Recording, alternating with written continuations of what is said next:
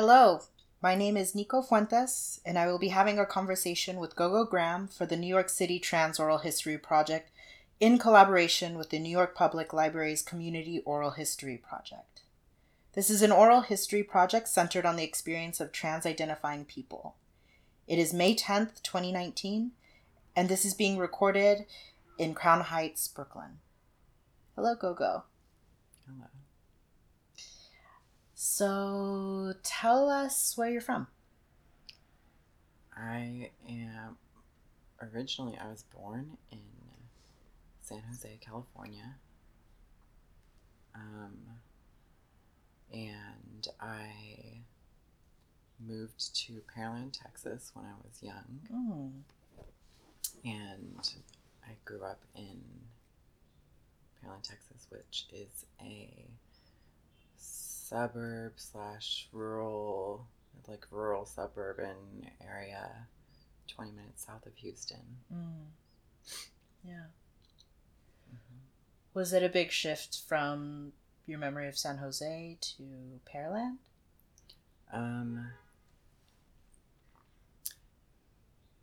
It was, but mostly just because of the weather, I think. We moved in the middle of summer in August, and it was right in the middle of a tropical storm that we arrived. And it was also I guess it was like a shift culturally because there was so much centered around Christianity in Pearland, and I think in a lot of parts in Texas. And so, and also we moved from a much smaller house into a much bigger house. The cost of living in California is much more expensive than it is in Pearland and in most places in Texas. Right. So that was like a huge shift to be going from this like smaller house into this much bigger house. And also it was a big change because my stepfather and my mother wanted to move to Texas, and my biological father, who is also in California, was going to stay in California where his life was, and still is. And so there was a turbulent custody situation with me, my sister, and my mom and biological dad, where there was like a lot of court stuff going on that like I really didn't see a lot of. I remember having to speak to therapists, I guess, who would end up giving their thoughts to the court. Right. Talking about like my mom, my relationship with my stepdad, my relationship with my biological dad. And so all of that leading up to moving was kind of, I remember that being more of a situation that was memorable than actually moving, because I was kind of like not a very social person as a child, so I wasn't like afraid of losing my friends because I didn't really have very many, and the ones I did have, I think we just kind of like weren't that close, I guess. So yeah, I think the shift was mostly within like the family and stuff that was like big for me. Yeah. What's the age difference between you and your sister? My sister is 2.5 years older than me. And I also have a stepbrother who's 9 years older than me. Right. And a stepsister who's I think 20 years older than me. Okay. Something like that. Did y'all all live together? In Texas, my brother moved as well, yeah. And then he kind of came a little bit after I moved there with my parents and my sister. And then he moved out after a couple years. And then my stepsister and niece and stepbrother-in-law, my stepsister's husband, moved in. Yeah.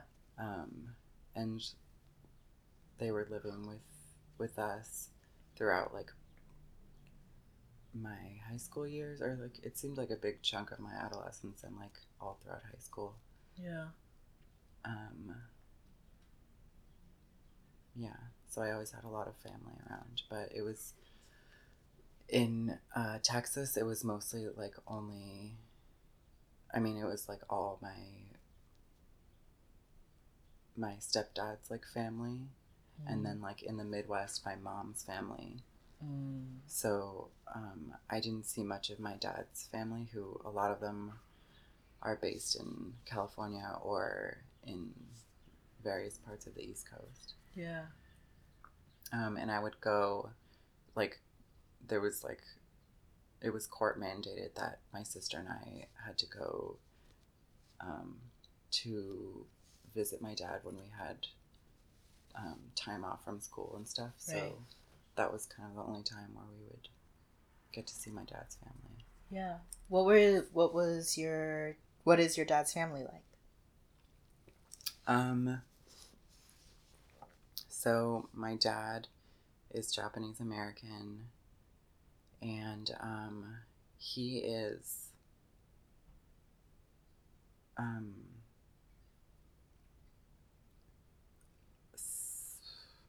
I believe second generation.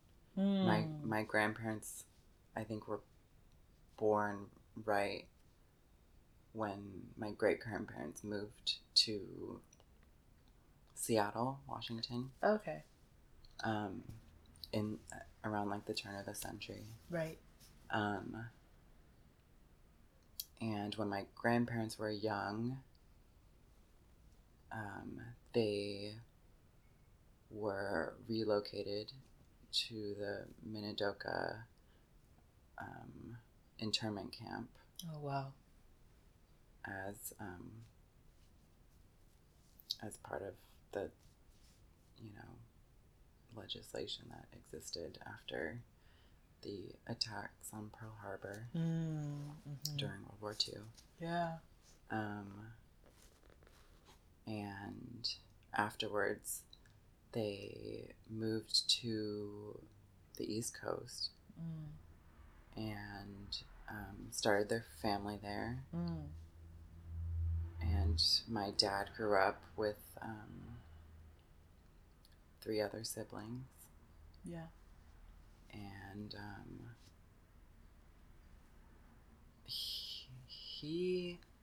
I think he met my mom on the East Coast. My mom was he was going to school and my mom was going to school, I think.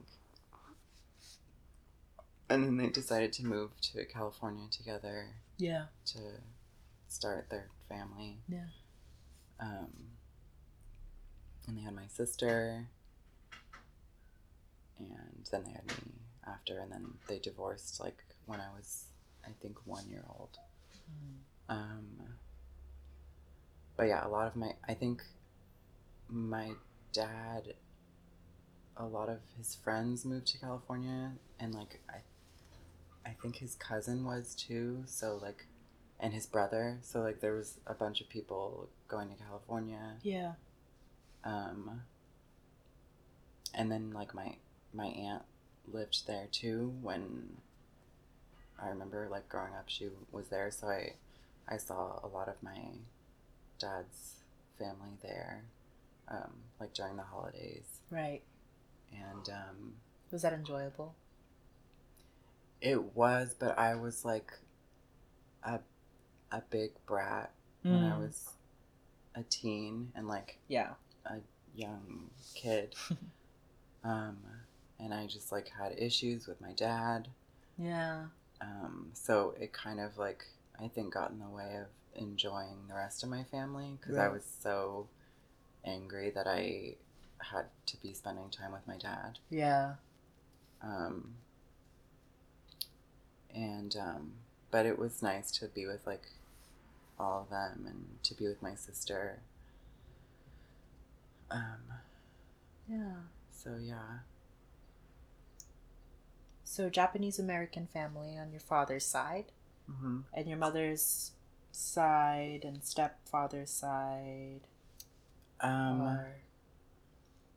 They're both white. I don't know what my stepdad, what his ancestry is like. My mom's half Sicilian and half Scotch Irish. Yeah.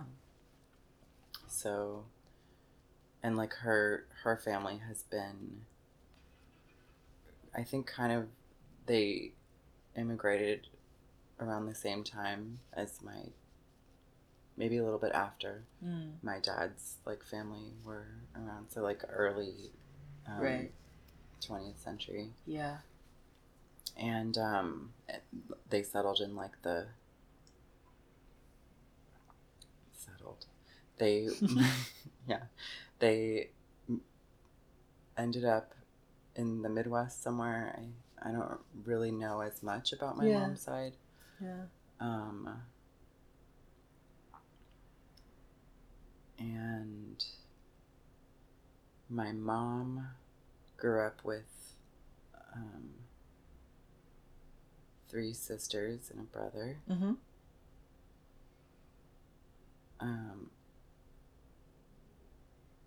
And I know that she moved to the East Coast for school. Yeah. And then met with my dad and then moved to California. And I remember driving with my mom a lot to go up to like Missouri and Missouri and I think Kansas too. Yeah. No, Kansas City. There's Kansas City, Missouri, right? Yes, I believe so. So like I have a bunch of my mom's family in in Missouri. And I remember visiting them with my mom on this like 16-hour drive a lot. Wow, 16 hours is a long time for a kid. Yeah, and then when I got older, I would switch driving with her, which like sucked. But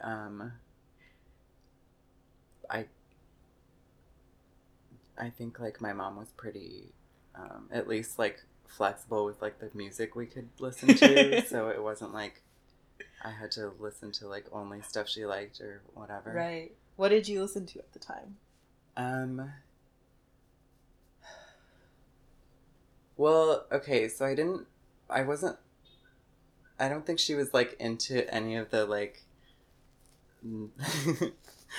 like Mudvayne and like Slipknot that I was into at the time, so it was never like that. But like pop stuff as well, like Britney Spears and like Gwen Stefani. Yeah. And like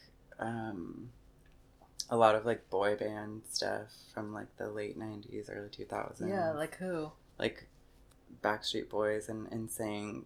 Okay. And who else? Did you favor the pop stars more than you favored the boy bands? Yeah. Yeah. I think I always have been really into like these like femme pop icons. Yeah. Yeah, and then I guess I wasn't really into music though for a big portion of my life. Like up until when? I think like up until high school. Okay. Really, I only kind of listened to whatever I decided I was listening to, but I wasn't like, it didn't feel like I was seeking out music. It was like we got a gift card for Tower Records or something, or like, you know what I mean? Yeah. Like, or like, what were some of the other places? There were like, you know, those electronic stores. Is Tower Records even a thing, or is that like I don't know, a movie? But there's like record stores, and I remember like people would give like gift cards like for that, and I would pick the most random like CDs, because I wanted to get something, and like my sister had this like taste in music, and I was like, I'm not getting what she's getting, right. And I would choose like weird like soundtracks to movies that I'd never seen, or like I don't know, I think I had like a couple of those like Now That's What I Call Music, 18 or like and under, I don't know. And it was like, yeah, I don't think my taste in music really developed until high school, when my sister and I, she would drive both of us to school. Oh. And I would listen to her CDs, which was like mostly like scene and like emo stuff. And and I remember like getting really into like Taking Back Sunday. And then like also that's when I started listening to like Missy Elliott, and also who are some, like Panic at the Disco, My Chemical Romance, and then like also like Nelly, and I think like after she went to college, because she was out of high school 2 years before I was, after that, that's when I started to like look for my own kind of like taste in music. And that's when I was like also like starting to drive myself, because that's like I was in 10th grade once she was like leaving, so I was like 16 getting my license, whatever, and could drive and like listen to my own music in the car. And I started listening to like I don't know what like the genre is of like Slipknot and like Mudvayne and like Marilyn Manson, and but then also like kept listening to like Britney, and like started getting into like Rihanna a lot. I remember in high school I was listening to a lot of that from like her like 2004 time or 5 or something, when she was like SOS, and like yeah, I loved her, still do, and like still was listening to like Gwen, and then like later when I like was graduating, I remember listening to like Kylie Minogue and Lady Gaga and like Christina Aguilera, and like Janet Jackson, and so lots of femme pop icons. Mostly, yeah. Were you stylistically in high school like influenced by the media that you were consuming? Not really. We had a dress code in high school. Oh, okay. What was that like? We had to wear slacks and polos. So it could be like any color of those things, I think. Or maybe for the slacks it had to be like khaki to like navy or black or white. And that was like it. How was that for you? It was fine. I didn't really think a lot about like clothing and stuff. Okay. Or if I did, it wasn't like as in the the front of my mind Yeah. as it is like today. Yeah. I was really just like, okay, I want to like feel okay in my clothes, but I'm not like stylistically like interested in like dressing myself. Interesting. Yeah. So yeah, I had like very well, maybe like towards the end of high school, I kind of had this look that was like more like scene. Like I had like a swoop hair look that was like kind of Justin Bieber. Yeah. Kind of like whatever, any one of those like emo like like band right musicians. Yeah. And like I didn't really like have accessories or anything, so it was really just like maybe more like those like Christian scene bands, you know, where they just had like they kind of looked like that. They had like slacks and a polo, and like you know what I mean. Like there wasn't stylistically like a lot going on, right? Yeah. But that was like all from like 5th grade up until like I moved until when I was 18 when I moved to Austin to go to school. Oh, where did you go to school in Austin? The University of Texas. Okay. What was your major? I majored in textiles and apparel. Which was like originally not what I expected to be doing. Yeah. When I was in high school, I really thought I was gonna go on this like medical field path. I was like a secretary in this like health occupations organization. Oh, in high school. Yeah. And I thought like I was gonna go and like be a doctor. Yeah. So I initially my major was evolutionary biology, and I was like taking all these you know like science courses and stuff, and like chemistry and math and all this stuff that I really didn't need later on. Right. But then weirdly, textiles and apparel is in the School of Natural Sciences, which is the same school that biology is. Right. Or is in, I don't know if it's still that way, but it was back then. And, or the College of Natural Science, whatever. And so a lot of my credits transferred over when I switched, like halfway through school. Okay. Or like, I want to say it was in like my 3rd year or something is when I switched over. So I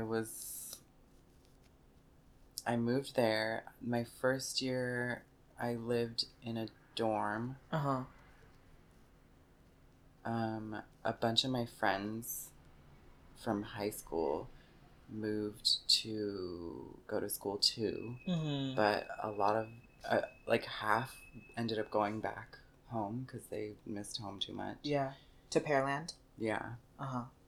And I met some other people and like hung out with other people that like I wasn't really as close with in high school. Yeah. And then we became like closer. Yeah. And let me think. When I was 19, I met my first boyfriend. Oh, wait, so grew up in Pearland. You were in high school there, middle school and high school there. And were you out? Were you identifying as queer or gay? In high school, I came out when I was 16 as gay. And I thought I was a gay man. And I was out, but there weren't many out gay people in my high school. Right. Okay. And I didn't really date in high school. So the first boyfriend was like a really pivotal moment. Yeah. I think like I've always been interested in like dating. Mm. Um and I guess like I have always been like really picky about who I date. Yeah. Because I don't know why, but I just remember in high school that like the few times that I was like approached to to date someone, I just like I declined. Yeah. And I remember thinking like, is it just like these are the only like gay people around, and that's like why we're all like asking each other to date or something, because we don't really have anything in common, and we don't talk really outside of like school, and so like I don't really feel like we have interests. So it was like I didn't expect to date anyone, right? And going to college, I think like expected that I might meet someone there, because there's just like, I don't know, like 40,000 people that go to school there, and I would be not at home, right, and like be more available to date. And I didn't really get to like spend a lot of time with like queer folks until I think like 10th grade. Okay. Or not 10th grade. No. So like I came out, I had like a couple like gay friends, I guess. In high school. Yeah. And then like it wasn't until I moved to Texas, and then that's when I started meeting like a lot of like queer people. Okay. I joined this this like LGBTQ sports thing in college. Okay. It was like this organization called Flags. What did that stand for? I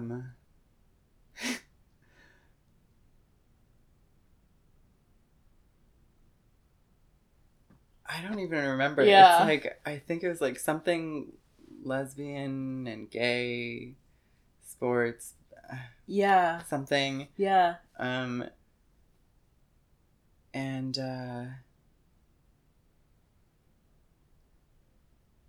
oh, that's not how I met my boyfriend though. I met my boyfriend because I joined this social fraternity thing. Oh, wow. That was like this organization on campus where you like do events and stuff, and like do things with like queer folks. And there was like other chapters, I guess, across the country. And it was mostly like a lot of like mixer things, and like just like fun events and stuff. It was like very like social, whatever. And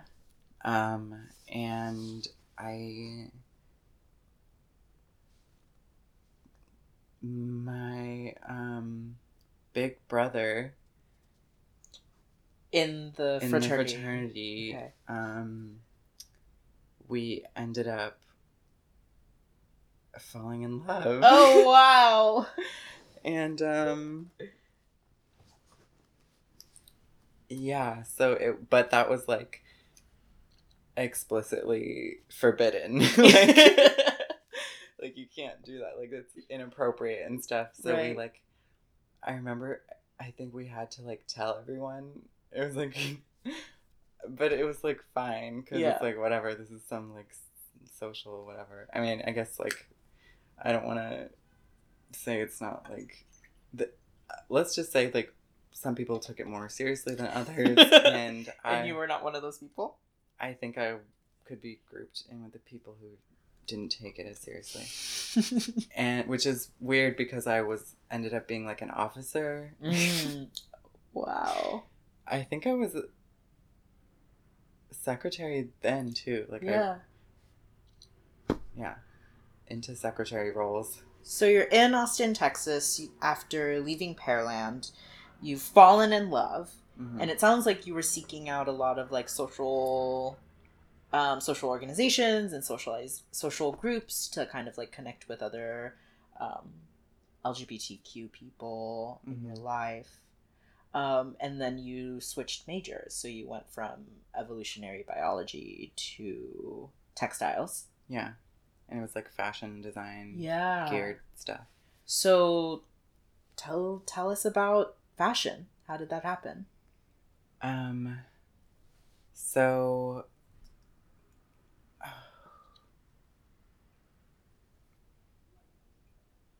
I remember my boyfriend at the time was roommates with my friend Caden Ho. Mm-hmm. And we met. And I don't know, I kind of like always thought we would be friends, but I was like, I don't know, she's like really like outgoing and like fun and like wild, and I'm like really, I would consider myself like more reserved and like, I guess like interested in like doing fun social things, but like I just like didn't have the wherewithal to go out and like do those things as much. Yeah. And we became friends, I guess, like just through being in the same circles and stuff. Yeah. And then I realized that like my life was like just not heading in the direction of like science as like a profession. And Caden was always really into like fashion, and I remember like like seeing like McQueen and stuff for the first time and being like so fascinated by that. And then I started to do like my own search of like other designers, and like I remember I was like so into like Hussein Cheyenne and like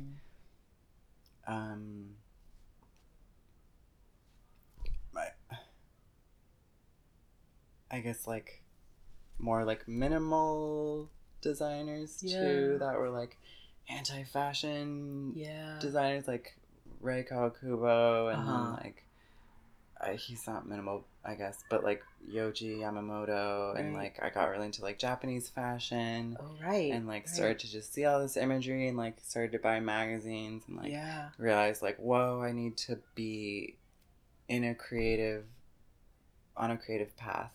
And like that was scary for me because like I knew that my family would probably have like something to say about it. And when I told my mom I was changing my major, she was like, okay, well, what are you gonna do for work? What kind of job are you gonna get? And I was like, Mom, it's a giant industry. I can get a job doing anything I want in fashion. How old were you? I was 20. Okay. I think, yeah. And she was like, okay, well, if you can work it out with your like schedule and like classes and getting all your credits and everything. And since I did, since there were a lot of overlapping like classes, and I did like community college stuff before I moved, or before I went to school, like in the summers, before I went to school in Austin. Yeah. I had like some other credits, so I ended up I did stay another semester, but I was able to like get it together and like graduate. But like during that time when I switched, that's when like I met Kaden and we got really close, and then I met my other friend Juju, Mm-hmm. And then I met you through someone that we both worked for. Yeah. What were you doing at that time? I think I was like one semester into like changing my path in school. Mm-hmm. So it was kind of like fresh and new, and I was like trying different like ways to style myself, and was like still really into like pop stuff. I remember like listening to still like a lot of like Britney Spears and like Lady Gaga, and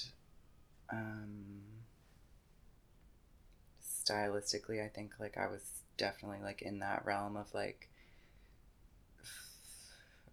flamboyant.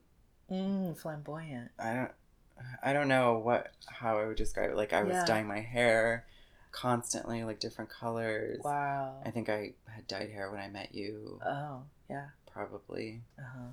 And yeah, because I would have been so confident as to offer to dye your hair, which we tried that, and I did a really bad job of. You did a really terrible job. And so yeah, I was like figuring out my shit. Yeah. And which shit? Just like who I was. And yeah. Like what my like outward presentation was. And like what I liked to do and what I didn't like to do, and I was really into Tumblr at that time too. Oh wow, okay. Yeah. So like around 2010, I think, 2009. Yeah. That's when I started using Tumblr. Did you meet a lot of people on Tumblr? Yeah, I had a lot of Tumblr friends. Yeah. And I felt it was this weird situation. It was like fashion-y kind of like friends, and I was in this weird place where I felt like I was accepted. Yeah. And it also felt like, if I'm being honest, like I was part of a clique. Yeah. Like this like group of people that are like you know that like these people are like communicate with like these other people frequently, or like are online communicating with one another, and like you could go back and forth with like replying to stuff and like reposting things, and like it felt like a clique in like a school or something, which like I had never really felt like I was a part of something like that before. Wow. To experience that, I was like, wow, this is nice. Yeah. And then I think like as I started to get older and like started to meet more people in real life, like that feeling kind of started to go away. And I was like more invested in like the people that I knew in real life. Yeah. So going back to being in Austin, and then as well as being on Tumblr, did you feel that Texas, and did you still feel this sense of being limited in how you could express yourself in a place like Austin versus the way you would express yourself online? Yeah. You know, walking around where I lived in West Campus, that's where I lived most of my college experience, like after moving out of the dorms. Which is situated near... Yeah, it's to the west campus. The main campus. Okay. And I lived in a couple places around there. And walking around, it's like hot, so you want to wear like clothes that are suitable for hot weather, mm-hmm. and like short shorts and like tank tops and mm-hmm. sleeveless shirts and stuff like that. Yeah. And I remember like frequently like being harassed, like like guys in cars driving by and being like faggot and like wow, stuff like that happened a lot. right. Luckily in Texas, I never had any situation where I was like attacked in the street. Yeah.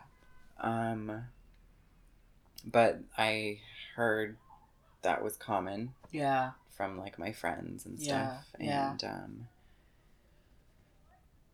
so yeah, I think I definitely like limited the way that I was wanting to really express myself with my presentation because of like this fear of like being unsafe. Yeah. In the places where I lived. What did feeling unsafe feel like in Texas?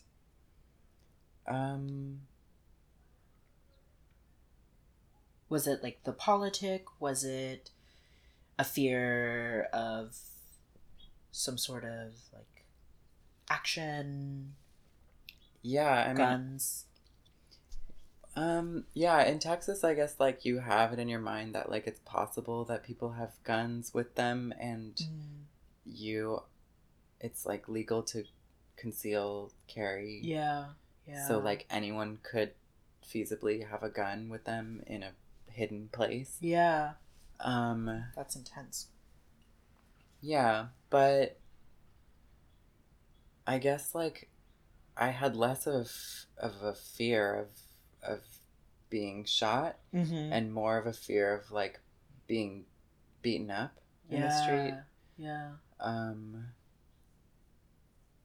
And I think that fear never really went away, which is like one of the main reasons why I decided I wanted to move to New York. Okay. Because I thought that I might have a better experience, or like less feeling of that type of fear when I moved here. So then you finished school. You graduated. Yeah. What did you graduate with? I graduated with a degree in textiles and apparel. Okay. And like actually like during that last year though, a lot of like really traumatic things happened that contributed to me feeling more fearful. Yeah. For my safety. Yeah. I was held up at a bank once, and that was like scary because someone with a gun standing in the with the teller right next to you pointing a gun at you. It's like scary. And then I had another situation. Sorry.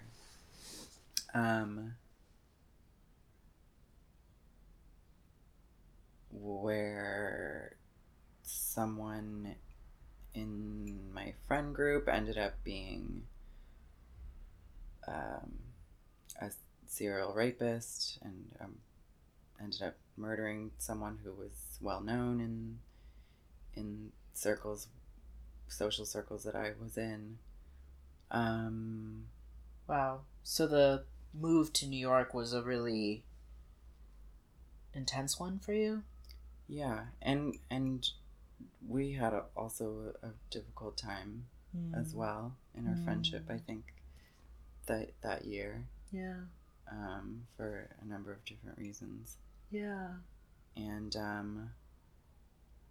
it had been my goal to come to New York to get a job in fashion, because I figured that's the place where it is. I had visited New York one time before. Yeah. And when I came here, I knew that, like, oh, I have to be here. Yeah. I took a class where, like, Iris Apfel was the guest professor. Oh my god.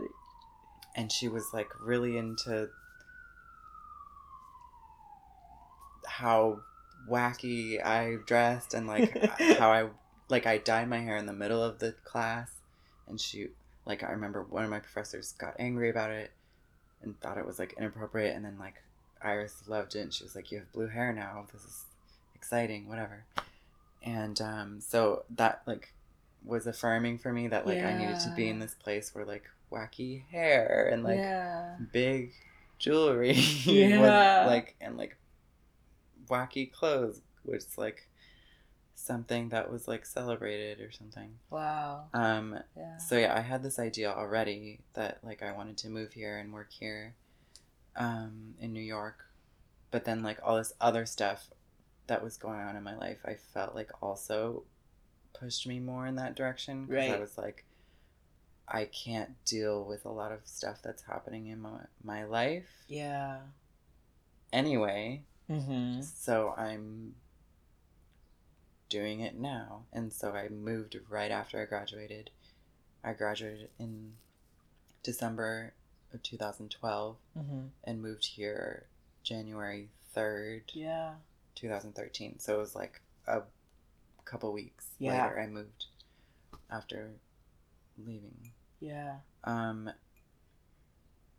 What was your first year in New York like? Where did you move to? What borough? I moved to Bed-Stuy. Okay. And I had a rocky first year. I knew a couple people. Like I had like Tumblr friends who lived here. I also had my ex who lived here, who like, that was another thing. Someone who was like a significant, like one of my like first loves. Like I also like had a brief relationship with him the year before I left. So that was like, I see. Whatever. But he ended up going to school and living in New York. So he was here. We were on like kind of friendly terms. So we started to like hang out my first year here.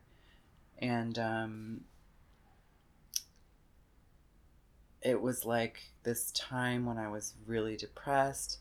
I was thinking a lot about my gender identity, and like it was like the time that I was moving, or like when I was graduating, like somewhere in 2012. I remember questioning my gender a lot, and like thinking a lot about just like who I was, and I remember seeing through Tumblr that there were a lot of trans people in New York. That was another thing I think that like drew me to New York, that there were a lot of like queer and trans people here. And I was like, okay, I'm gonna come be here. And I like met a few trans people my first year moving here. And it was like kind of like I felt like that was like pushing me in the direction of like understanding my own gender identity. But I was very depressed. I wasn't eating a lot. I was doing this job that I didn't really like, because I didn't really feel like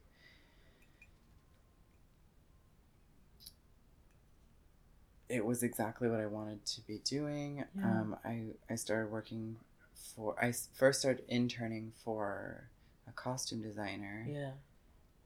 And I made like a couple dresses for RuPaul's Drag Race. Oh wow. And this was like 2013, right? So like it was a big thing, but not what it is now. Like I think at that point it was like starting to become a global phenomenon, but back then it was more like really big in big cities and stuff. Like in New York it was big, but maybe not. I don't know. I don't know what the demographic is actually. So I was working for that costume designer, did some projects there, interned for a couple months, and then like he hired me as like an assistant whatever there. And that was my first taste of like working in a workroom with like sewing machines and like cutting tables and right. Did it feel glamorous? Yeah, I think in a way it did, because I think where it was located, the studio was like in Chelsea. Mm-hmm. Or it was like on 23rd and like 10th Avenue. Yeah. So it was like right underneath the what's it called? Sky what no. High that big High Line. High Line. Mm-hmm. It was right underneath the High Line, so like you could go to these like glamorous lunch places, get their lunch special, and go eat like on the High Line. Yeah. And I was like spending time with these people who were like I thought were like kind of glamorous people. The people that you worked with? Yeah. Yeah. Like one was like everyone was like a creative person on their own. Yeah. There was like this, so there was just like this feeling that I was like, I'm in New York, I'm working in New York. Right. I'm like around people who have like style. Mm-hmm. This is so like exciting in this way. Mm-hmm. And but I really wasn't happy with the work that I was doing. Why? I think I quickly like became disillusioned with this idea of like work being glamorous in New York. Yeah. In fashion or in like costuming and stuff, like the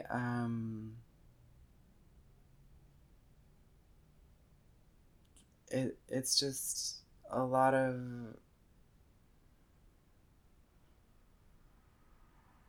I don't know. I think maybe I was wanting to do something more on my own, and if I couldn't do that, I didn't want to do something that was like creatively like related. Like I didn't want to work using my own creative abilities and skills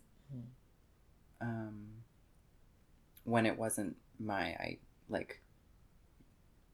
when I wasn't gonna be coming up with like the original ideas. It was like I had to make someone else's idea look good through like good design. Right. And I didn't want to like use that brain power in that way. So I ended up working for this factory. Yeah. That produced samples and production for a bunch of different like New York design labels. Mm-hmm. And it was super not glamorous. It was, you know, a factory setting. All day was like machines whirring. You had to wear comfortable clothes. It was extremely hectic. Yeah. I was like on the phone constantly. Yeah. Calling and emailing people. Yeah. Coordinating with designer production teams to get their things cut and sewn and ready to ship to stores and stuff. Wow. So really stressful, but in my mind I was like, this is really at least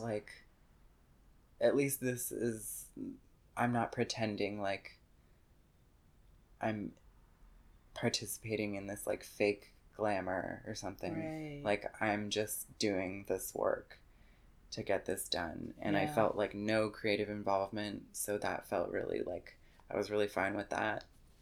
And did it feel less creatively, like, did it feel less exploitative of your creative capacity and creative labor? Yeah, I wasn't using any of my creative labor really at all.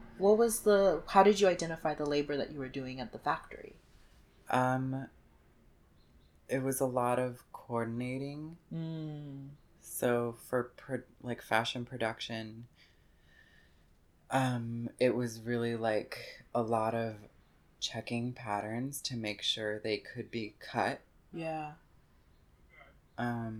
Making sure you had all of the fabrics and trims there, so that they could be cut and they could be sewn, without a pause in the work. Wow. Because so anytime you had thread or zippers missing, you're stopping the work, and when you're not giving, or when you're not getting what you need,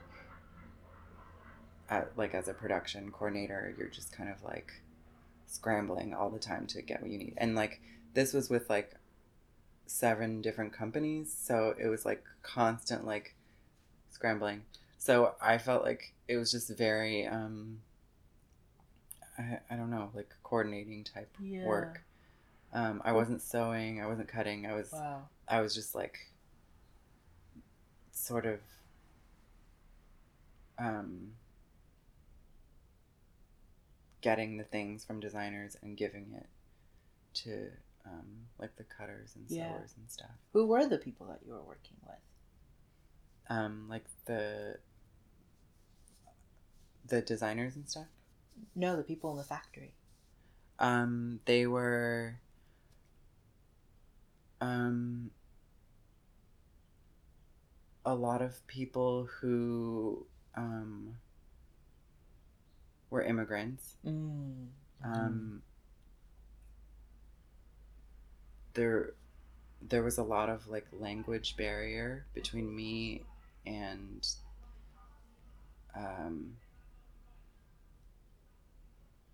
well, okay, so all of the cutters, their first language is Spanish, and so there were some things that I could speak with them about, like as it pertained to like work, because I took a bunch of Spanish courses in high school, and most of the sewers spoke Chinese, well, some spoke Mandarin, some spoke Cantonese. So there was like a huge communication, like language barrier. And it was very like our communication was like,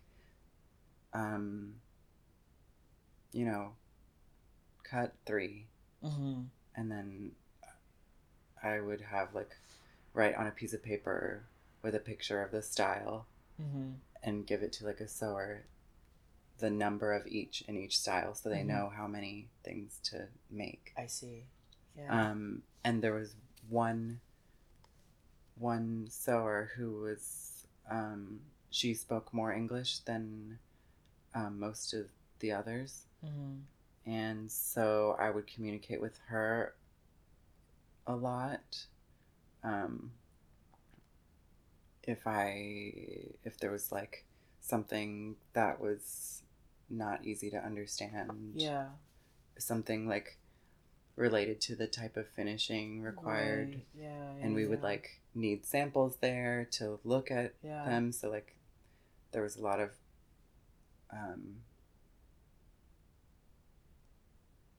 just like very straightforward communication that had like I didn't feel much like personal connection to people because we couldn't communicate very well. So yeah, it was a kind of, that was a strange thing for me. and I'm sure like strange for all of them too. Yeah. Because you had gone from working in a really glamorous workplace designing dresses for RuPaul, then to a factory in which you describe it being the opposite of glamour and completely unattached to glamour. Mm-hmm. Were you able to, or were you seeking out ways to express yourself in the factory? Yeah, I think whenever I first started working in the factory, and when there was like larger pieces of fabric being thrown away, Yeah. that's when I started my thing that I still do today of like scavenging and like getting old things from the trash or like things that were being discarded. Wow. And like that's when I started to make my own things. Oh wow. Okay. And I started to have my own collections. Wow. What was your first collection like? My very first one when I moved here Uh-huh. it was in 2013, and it was all like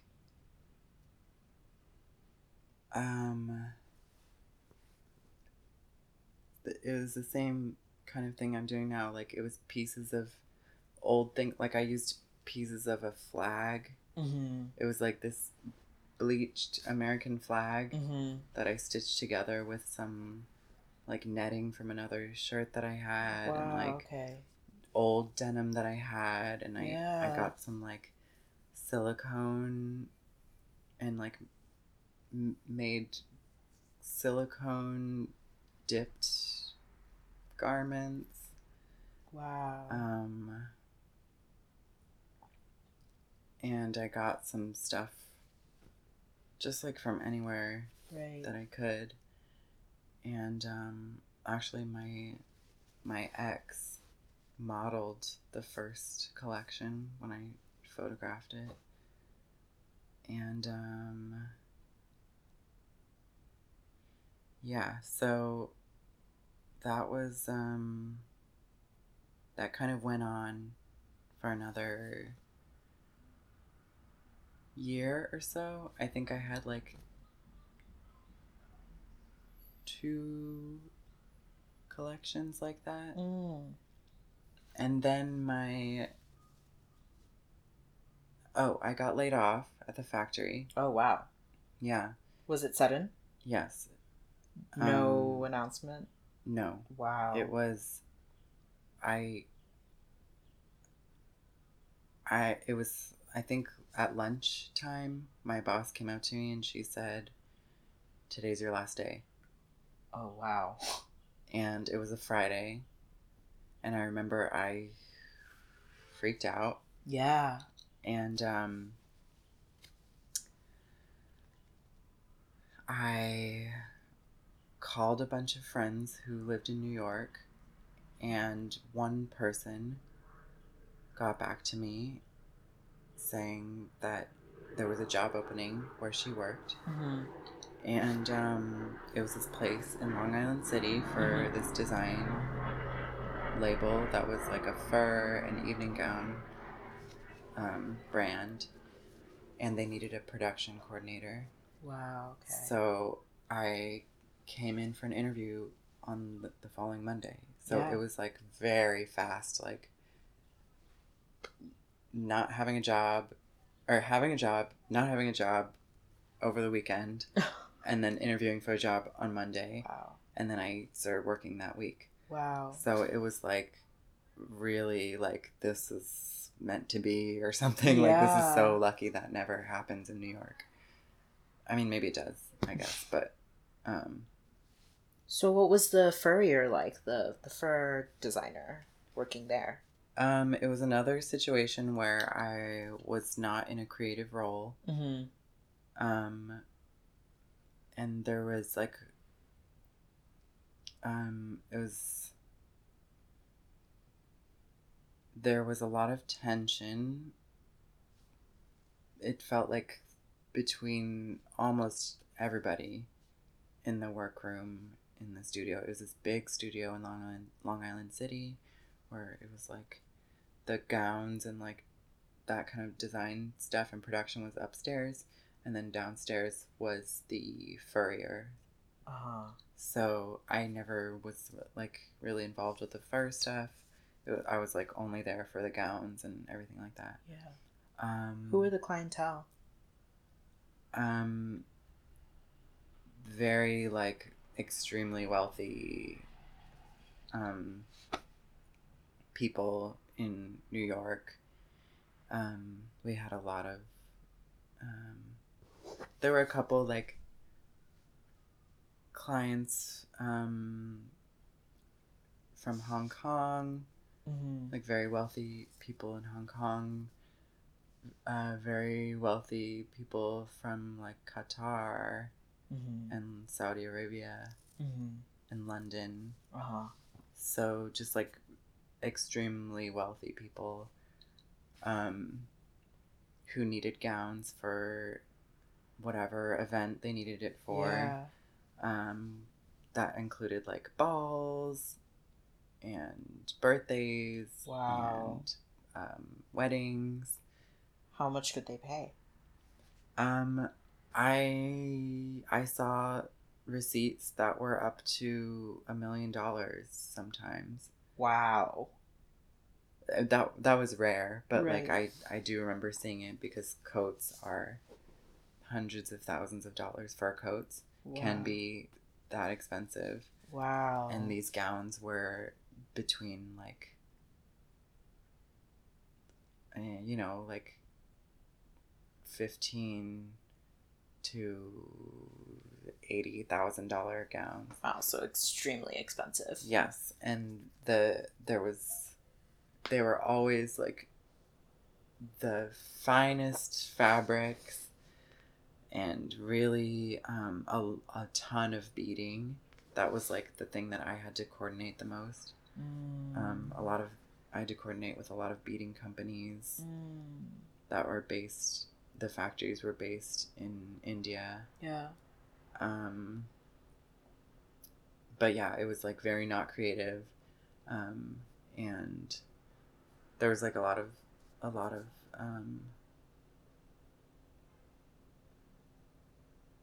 yeah, I guess like the tension was like very a normal part of work. But it was slower paced than like the factories were. And like some people were just like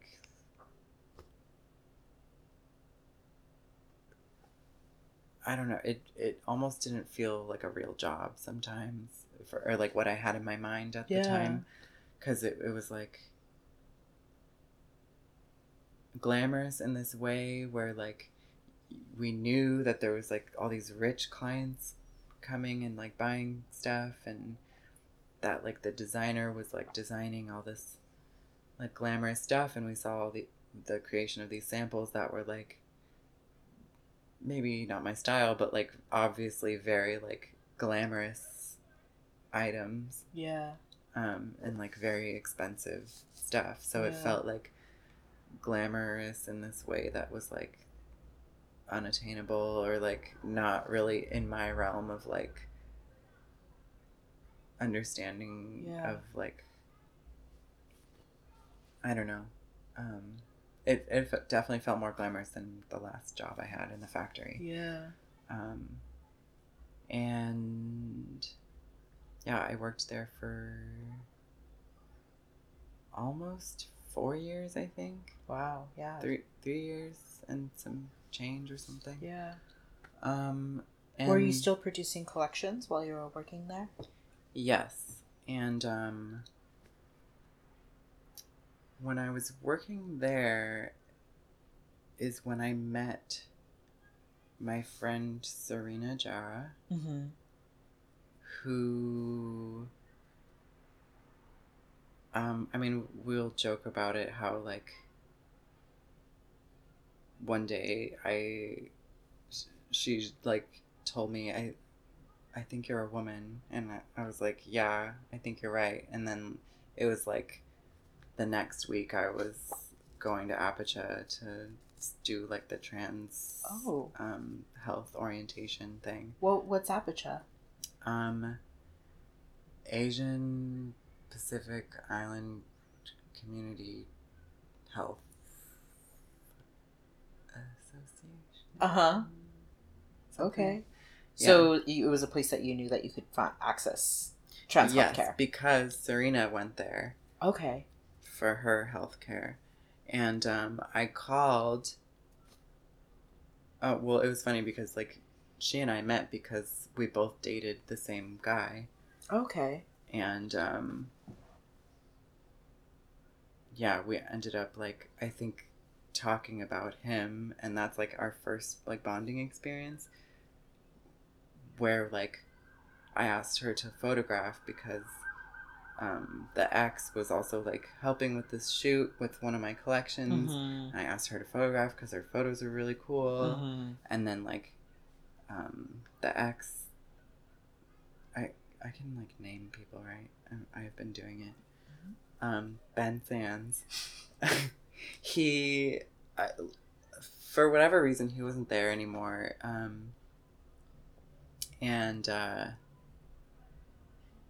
It was this shoot that was, like, really important for me. It was this collection where I had asked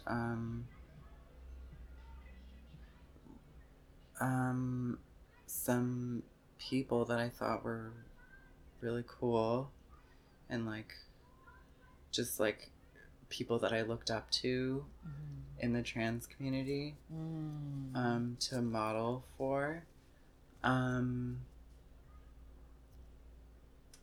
One of them was Hari Neff, and she modeled for the lookbook, and the other was Juliana Huxtable. Yeah. And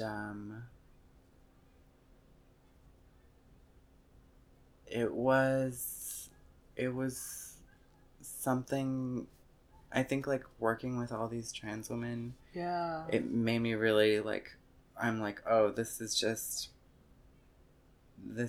how I'm gonna live my life, you know, like, it was very, like, kind of set in. Wow. Like, all of these, like, feelings that were confusing to me in the past years, just, like, really condensed into this, like, very, like, palpable pathway that I, like, saw for myself. And, like, Serena and I started talking, and she was like, yeah, I think you're a woman. And I was like, yeah, I think you're right. And she was like, and I think you know, if you want to, you should go to APACHA. Here is the phone number for Cecilia Gentili. She works there and is the head of the trans health program there. Wow.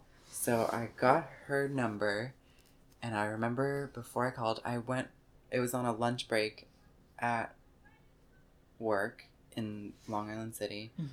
And I was, like, so nervous. I was like, what am I doing? Like, this is crazy. Like, what's going to happen? Am I going to get on hormones? Yeah. What's going on? And this was, like, right after one of my collections, I think. Yeah. The fall after, like, one of my collections or something. And I called her, and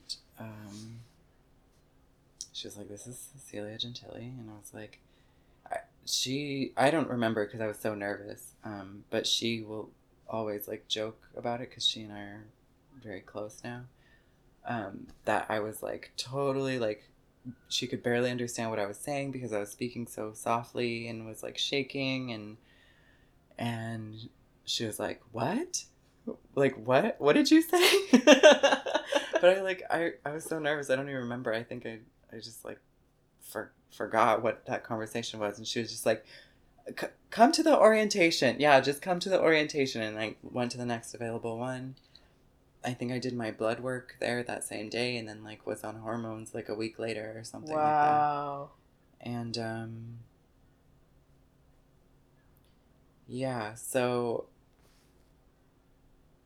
that's when things started to change a lot at work in my life with my creative work. Yeah. Yeah, so this was like 2014. Yeah. I was like, now I know what I need to do. Mm-hmm. I need to make clothes for trans women. Wow. Because that wasn't seeing. I saw a lot of trans models and a lot of like cis gay men specifically designing clothes and having trans women model them. And I was like, well, I need to make clothes for trans women that are made by a trans woman. Wow, okay. And I didn't really have this clear, like, way of accomplishing that. Yeah. I didn't know what the hell I was gonna do. Yeah. I didn't have money. Yeah. So I was really confused about like the business side. Yeah. And was confused about that for probably, I don't know, like 3 years of running it. Yeah. When I didn't make any money at all, and it was like only through other work that I made money. Mm-hmm.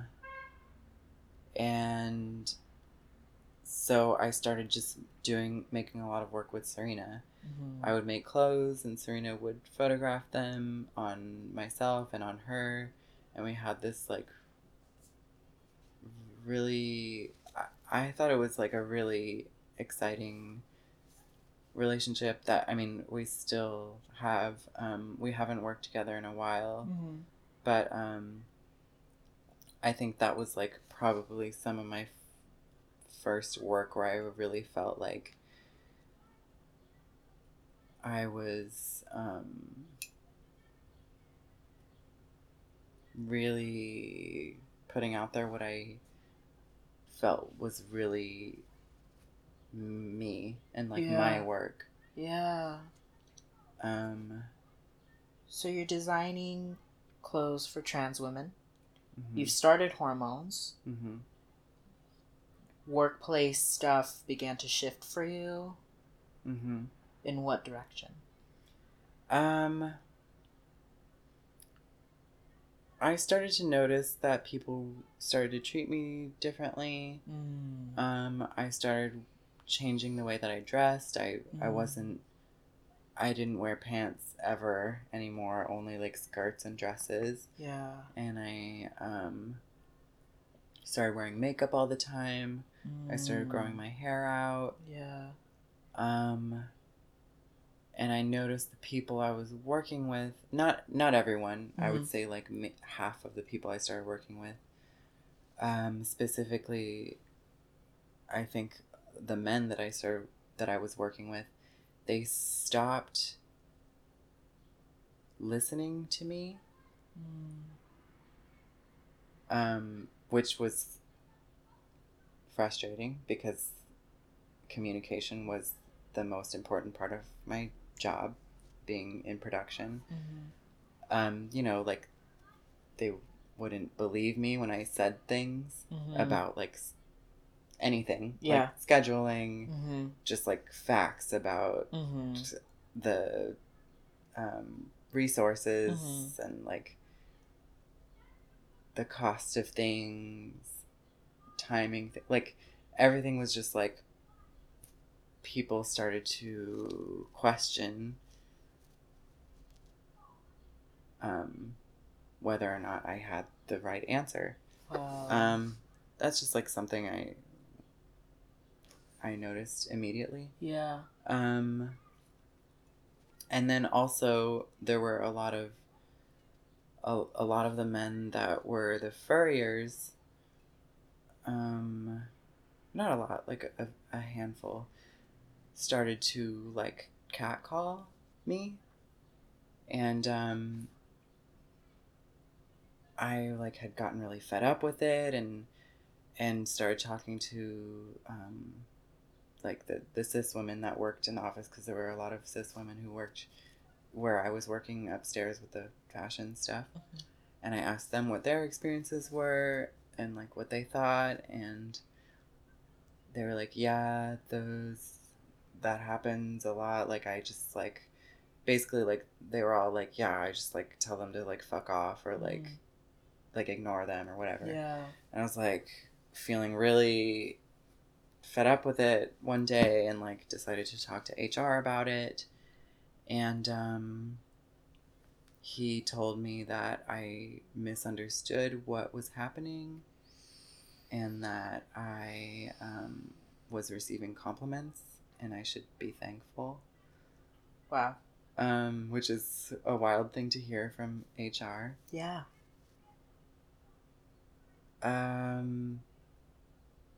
So yeah, like stuff like that started to change. Mm-hmm. And then stuff in my life outside of work changed, where I like the way that I was dating changed. Like there are just like all these cis men that were suddenly in my dating pool that I was really not prepared for. I don't know if like anyone could be prepared for that. And just like, you know, a lot of stuff from like men like just saying stuff on the streets and, you know, like normal stuff that's like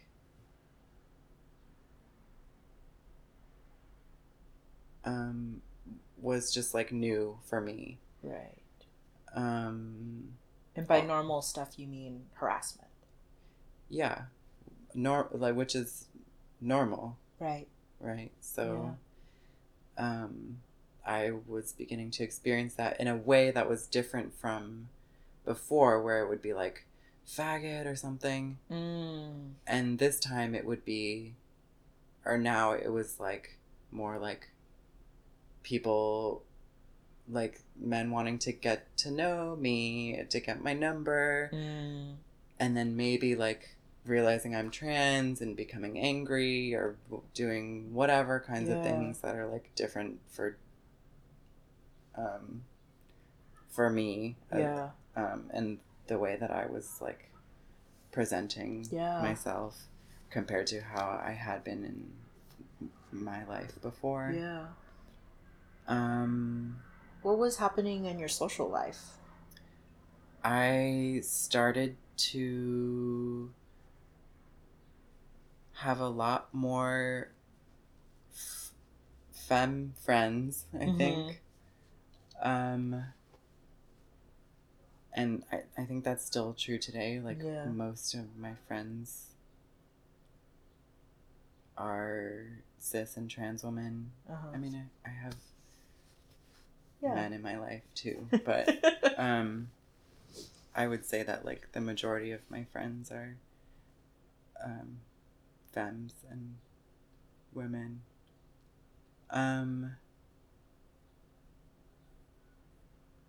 So yeah, I started to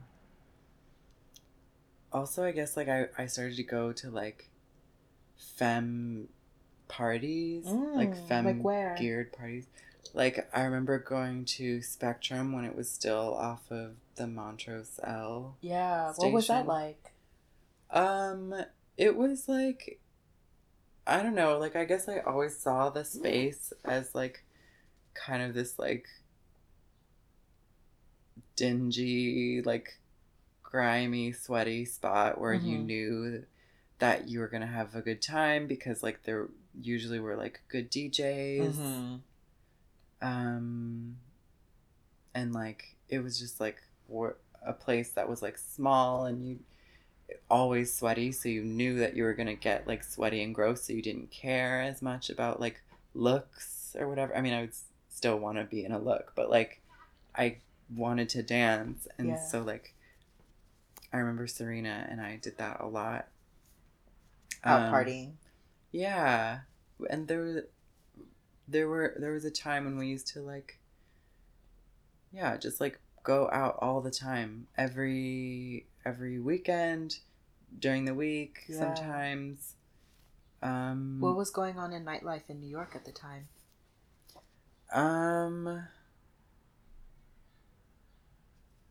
What was going on? It was like, oh my gosh, there was like parties like,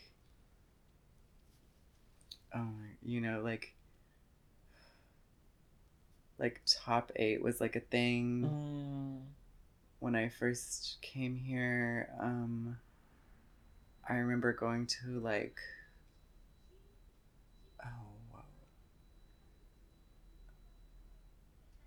I remember going to like Ghetto Gothic a few times and like going to I guess like I remember going to like Juliana Huxtable's parties and like what was the scene like? A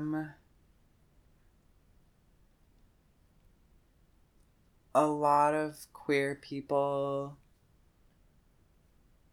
a lot of queer people of color specifically, a lot of like, but then also like a lot of like cis white gay men. What areas were they situated in socially? Were they all fashion people? It was, I feel like it probably, but when I was really like partying and stuff, I wasn't really aware of who were fashion people and who weren't fashion people.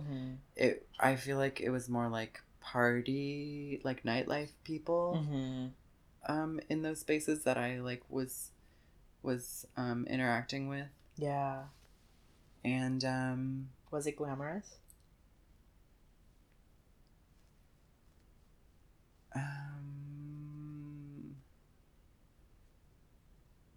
I felt glamorous. Yeah. That was like, I think that's when I first started to understand this part of myself that got really excited when I saw someone in a good look. And then it also realizing that gave me so much life made me want to also have looks for like my friends. And I think I still live that way today. Like, yeah, like I get into looks because I want to, but also I like dressing up for my friends and like I like seeing them in looks. And so it just like I just try to return that. So I think that's when I first started to really feel like this sense of like I could be glamorous. Were you dressing up in your own designs? Sometimes, yeah. Most of the time I was wearing stuff that was like from the dollar store that I changed to be like a little more slutty. A lot more slutty, and then like pairing it with like all of the like references from my childhood started to like rush into my brain once I realized that I was like a trans woman. I was like, okay, here is actually all this stuff that I always had access to in my mind that I never let myself because I was so like repressed. So like I started to think about glamour in ways that like what were my first like what experiences with like fashion and beauty and stuff, and like I remember thinking a lot about like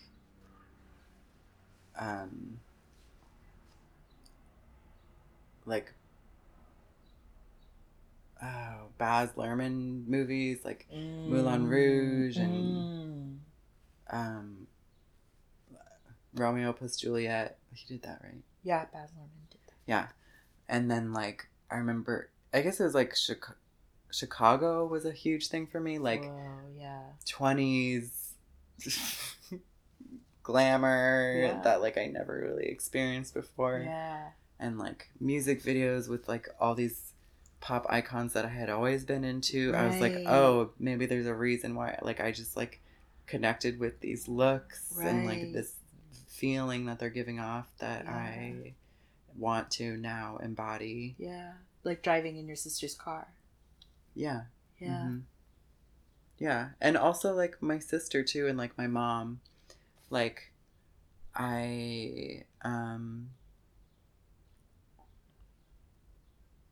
my sister always had this way of doing her makeup that was always very simple but always like very put together, and that was like very inspiring for me. Yeah. The way that she like, I think before it was like really popular again in like the 2010s, she always emphasized her brows and like did her brows in a very like full and sharp way that was like really inspiring to me.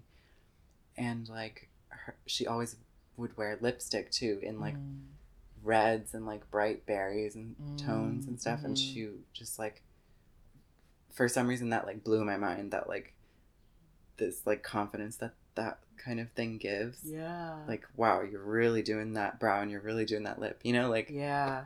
And my mom, I just like started to think a lot about her when I was a kid, seeing her dress up for work and for like Halloween too. Wow. And I remember like she would have her foundation on, like this like full coverage, even though she had great skin. Not that you need to have any kind of skin to have full coverage foundation, but sure. She had great skin, would have like this full coverage foundation, so much like blush as like contour. Wow, yeah. And like eye pencil, wow, a thin brow, yeah, and like a taupey nude kind of lip. And like I thought a lot about like these makeup looks, and like my mom was like into costume jewelry. She would sometimes wear like costume earrings and stuff like that. I always had her nails done, so I remember like I decided I wanted to get acrylics because I wanted to like feel that, because I had never done that before. Wow. So like all these references like of glamour to me like started rushing in. Wow. And I started like participating in those things more. Makeup, clothes, accessories, hair. Wow. So at this point, you're going out a lot, you're partying with your friends, you're exploring glamour. What was going on with the clothing that you're producing? You've decided that you wanted to make clothes for trans women. So what was like the collection in which things really took off for you? I think it was, well, I don't know. So like took off in one way, like the collection I did in 2014 for like fall of the end of that year.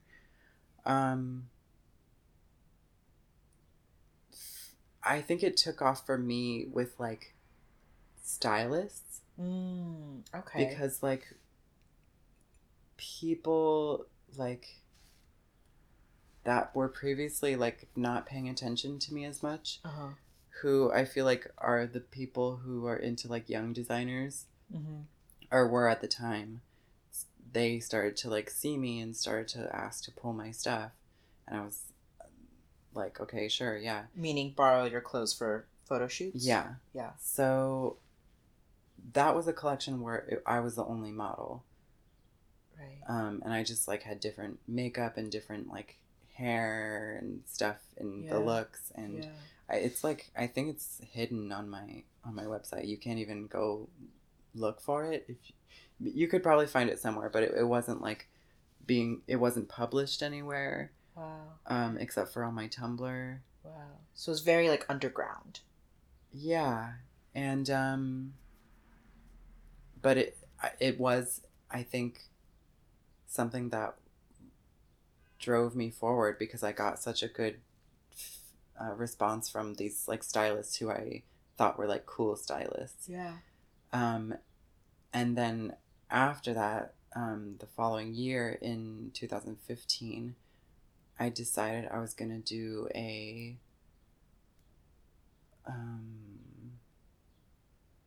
resort collection on the beach. And Serena and I did that together. We, I casted all the people. I think it was like 10 looks or something, like not very many looks. And it was all like kind of swimwear, and they were all like trans women who I had met over the past like half a year or so. And it was kind of wild because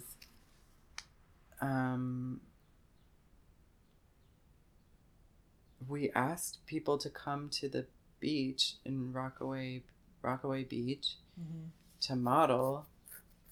And, you know, it was like, yeah, we're going to like hang out there too. Like it's the beach, and then we'll like take a picture, and then that's like it really, like, but it was obviously much more, it would be much more than that. Like it's a whole production. Like even though it was just Serena and I doing it and me with my duffel bag full of like looks, it was still like so much, like,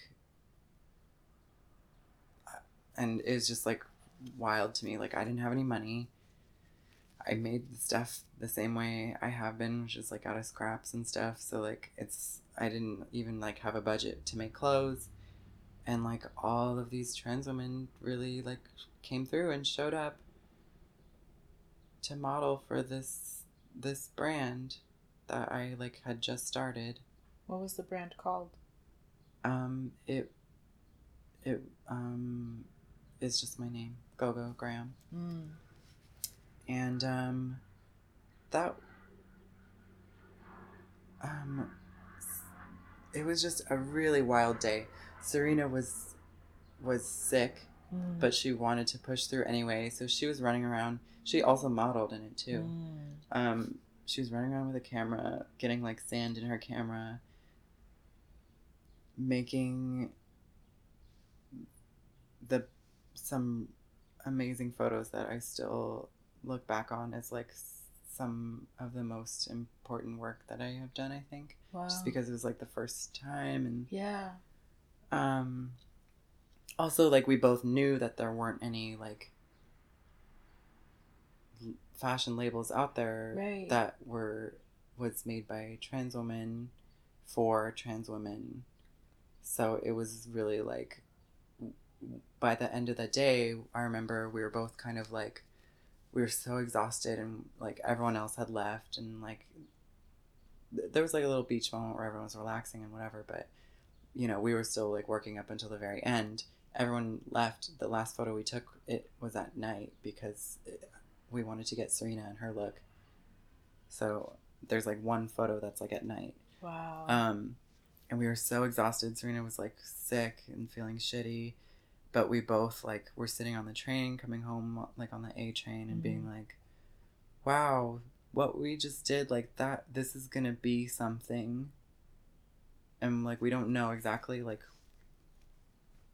okay, bless you. We don't know what it's gonna lead to, but like personally, this is very significant for both of us. Wow. Like we've both never done work like this before. We'd both never done this whole thing that was like produced and completely centered around trans women. Wow. By trans women. So that was like very like exciting for us, and you know, like it was this new thing that like we both weren't really sure what the right thing to do was, and you know, like I didn't pay anyone, so obviously that's not the right thing to do. So like it was like this weird situation where I was like, well, I don't know what to do next, but whatever, let's try to publish it somewhere. And then ID ended up picking up this story about like the brand, and they published the looks, and I remember like the headline was like, is Gogo Graham the first true trans fashion line?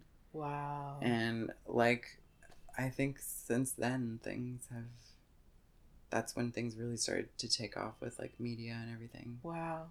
What is your relationship with media? Um, Complicated. Yeah. Um,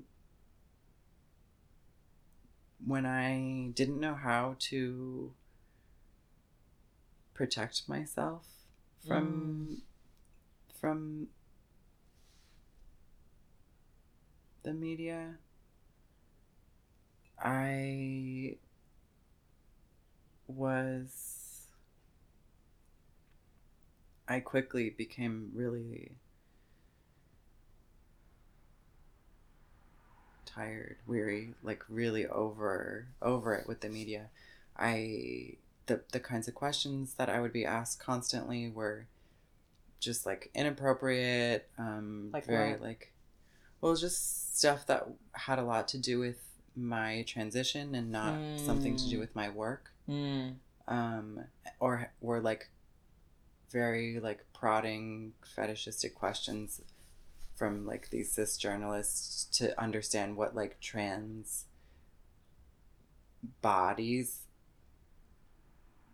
and life is like, even though that's something that's obviously on an individual basis. And they wanted me to explain all of those like details to them. Yeah. When it's like I can't, I'm one person with my experience. And I would get just like questions that were like, I remember I had an interview where I had to kick the the uh, the journalist out. Um, and this was like a time when I almost decided in 2016 when I decided I almost didn't want to do the brand anymore. Because I couldn't take it with the media. I was asked like what my real name was, and it was like, I told you what my name is. Why are you asking what my quote unquote real name is? Like, she was like, oh, well, this was someone from Women's Wear Daily who was doing a feature on me and a couple other brands which are now have a very big following. And I explained why that was inappropriate, and she didn't care, and I asked her to leave. And it ended up hurting my career because they cut me from the story. Wow. Because I stood up for myself, you know? Yeah. And that was a really hard time for like my relationship with the press. And now I just know not to trust the press. And now I know that I need to like just be very clear, have very, very clearly defined boundaries about what I'm willing to answer and what I'm not willing to answer. Yeah. And also like understanding that I don't need to be nice to them or polite if they're being rude or awful to me. And that's okay. Yeah. Does it feel harassing, the questions that press and media people ask you? I think it used to. Now I think there's been a big shift in like this push towards trans literacy and like people, cis people, knowing that they need to know some things within the industry just because they're working with trans people all the time, because it's quite trendy to be like trans in this industry.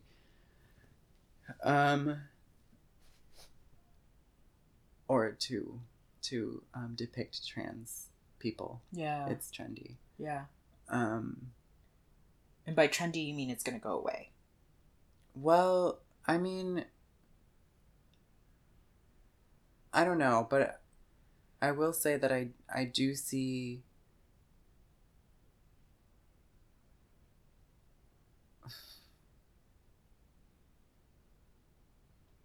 I don't know. I don't think I can say.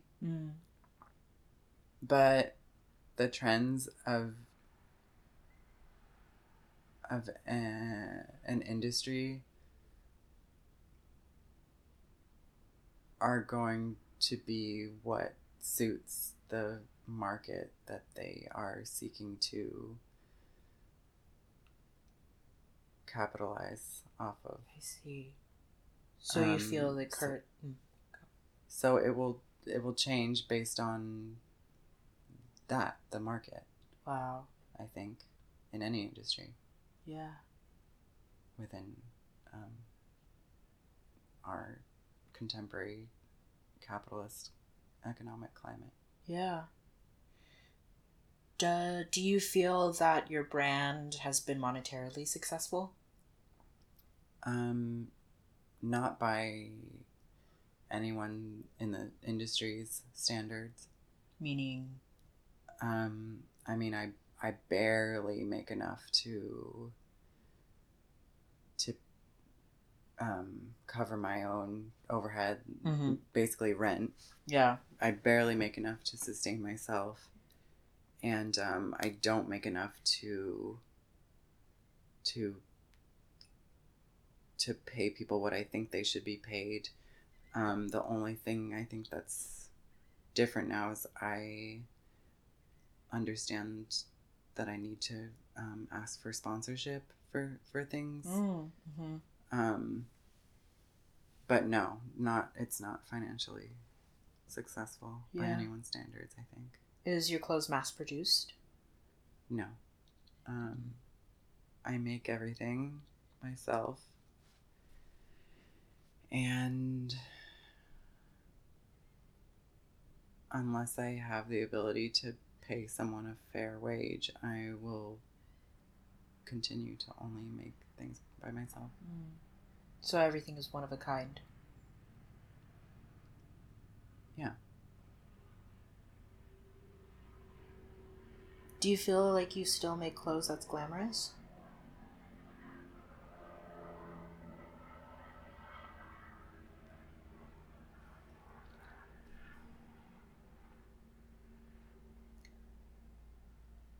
I can only tell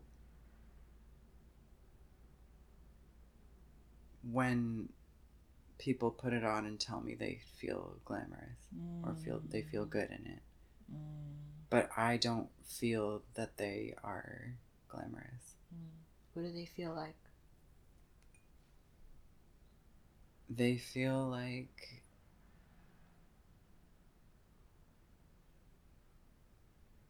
an extension of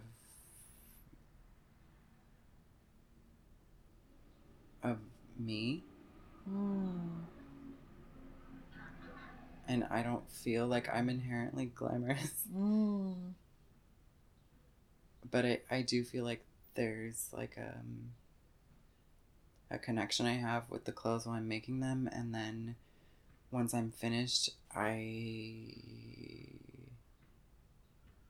that connection is lost. Wow. I don't feel attached to them as I don't feel attached to objects really. Wow. Okay. But the work is glamorous to me if someone says that they like it and they want it, and then I guess that's. You've since branched out from making just clothes. What are some of the other things that you've been building on? Well, around the time when I stopped, or when I had the issues with like press that I was really unable to cope with at the time, I started doing art. I started doing like sculptures and paintings. Wow. And music. This was kind of like not that I wouldn't do it now, but I don't see myself as like a professional DJ. So I kind of like only pushed to do that for a year because it was a way for me to make money to DJ. And I really enjoy DJing. But I think that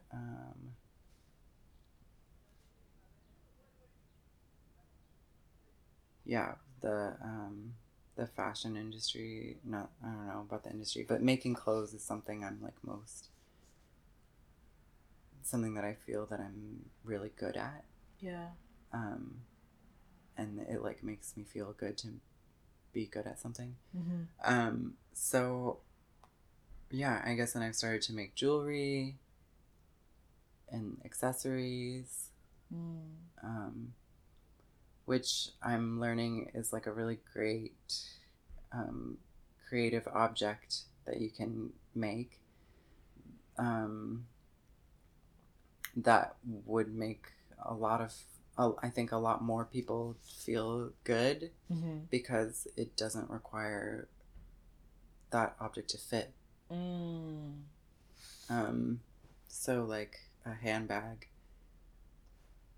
anyone, like can have a handbag and like not worry about it fitting properly, so like, right. and jewelry is the same way. So I'm kind of like leaning a lot in that direction. Yeah. Lately. Do you identify that as like an inclusivity? Yeah, well, it's an attempt to have my work be more inclusive, but also I need to make money to survive. Yeah. And those are the kinds of things that sell. Yeah, for sure. Do you identify as an artist since you make sculptures and do paintings?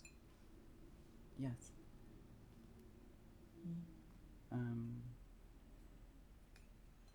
I think if I wasn't doing fashion, my ideal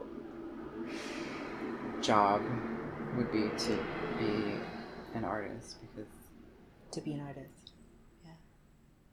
yeah, probably specifically like a painter. I really enjoy painting. And I feel I have a really emotional experience with painting. Are there any plans for a show or an exhibition?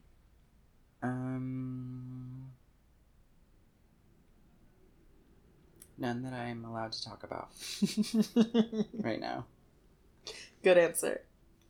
Probably something in June, before June of 2019. Mm-hmm. Before what? Before a surgery I'm having. Do you want to share what that is? I'm having facial feminization surgery. And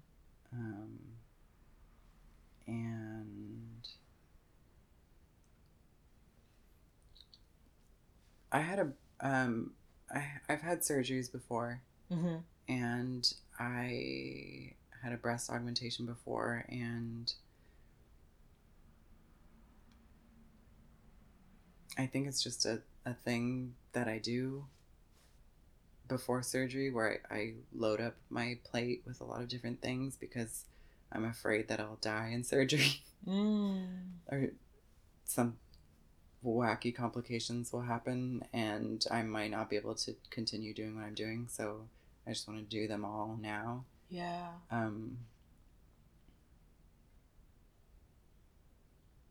So yeah, I'm throwing a fundraising party. Oh. At the end of May. Amazing. Or I guess in a week, actually. Yeah. And it's hosted by and DJ'd by all people that I really care about. It's amazing. So it's really great to have that support. I feel very lucky.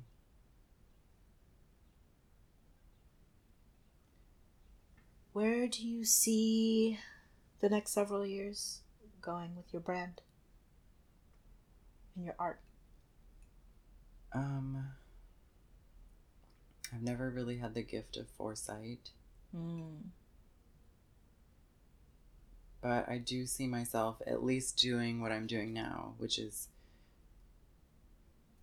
producing one-off things that I can sell to people, and hopefully working on more paintings in the future. Yeah. And collaborating with people. I enjoy collaborations. What do you hope to see from people who work in media when dealing with, when working with trans people, whether it's interviewing or in office spaces?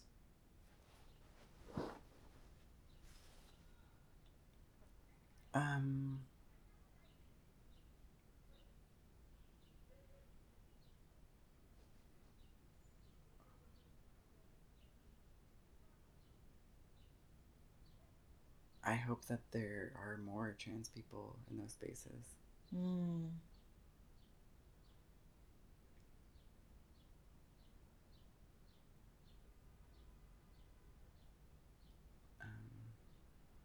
And fashion?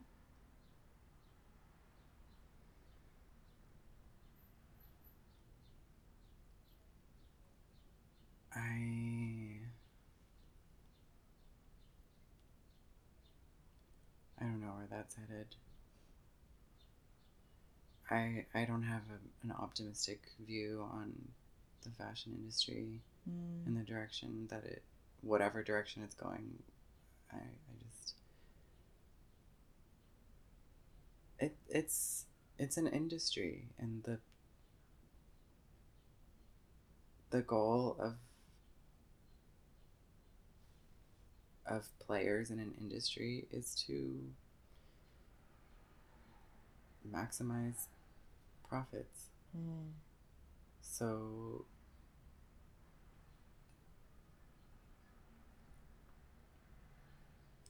yeah, I don't know what it means to say I hope there's more trans people in these positions, because it's like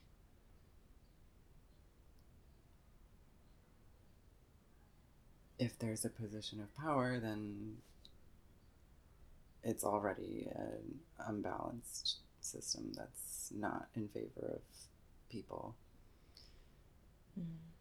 or like people's livelihoods. So yeah, I guess what I hope is that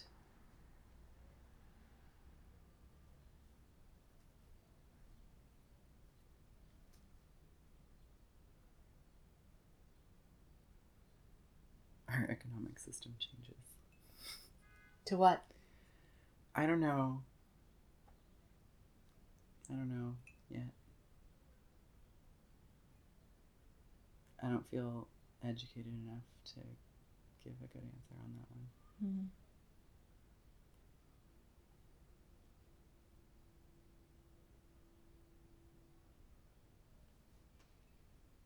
Are there any last things that you want to say before we wrap up?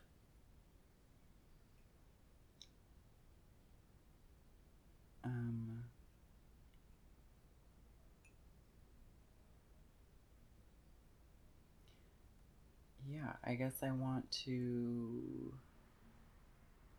thank you for asking me to do this. Thank you. And you in particular have been someone that has supported my work since the beginning. And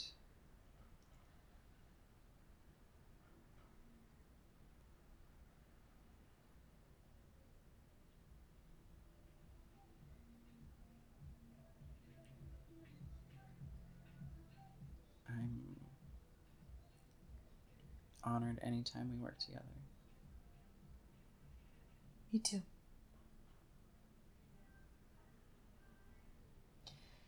Thank you so much for speaking with us today. Best of luck with the surgery and the fundraiser. Thank you. Thank you for having me.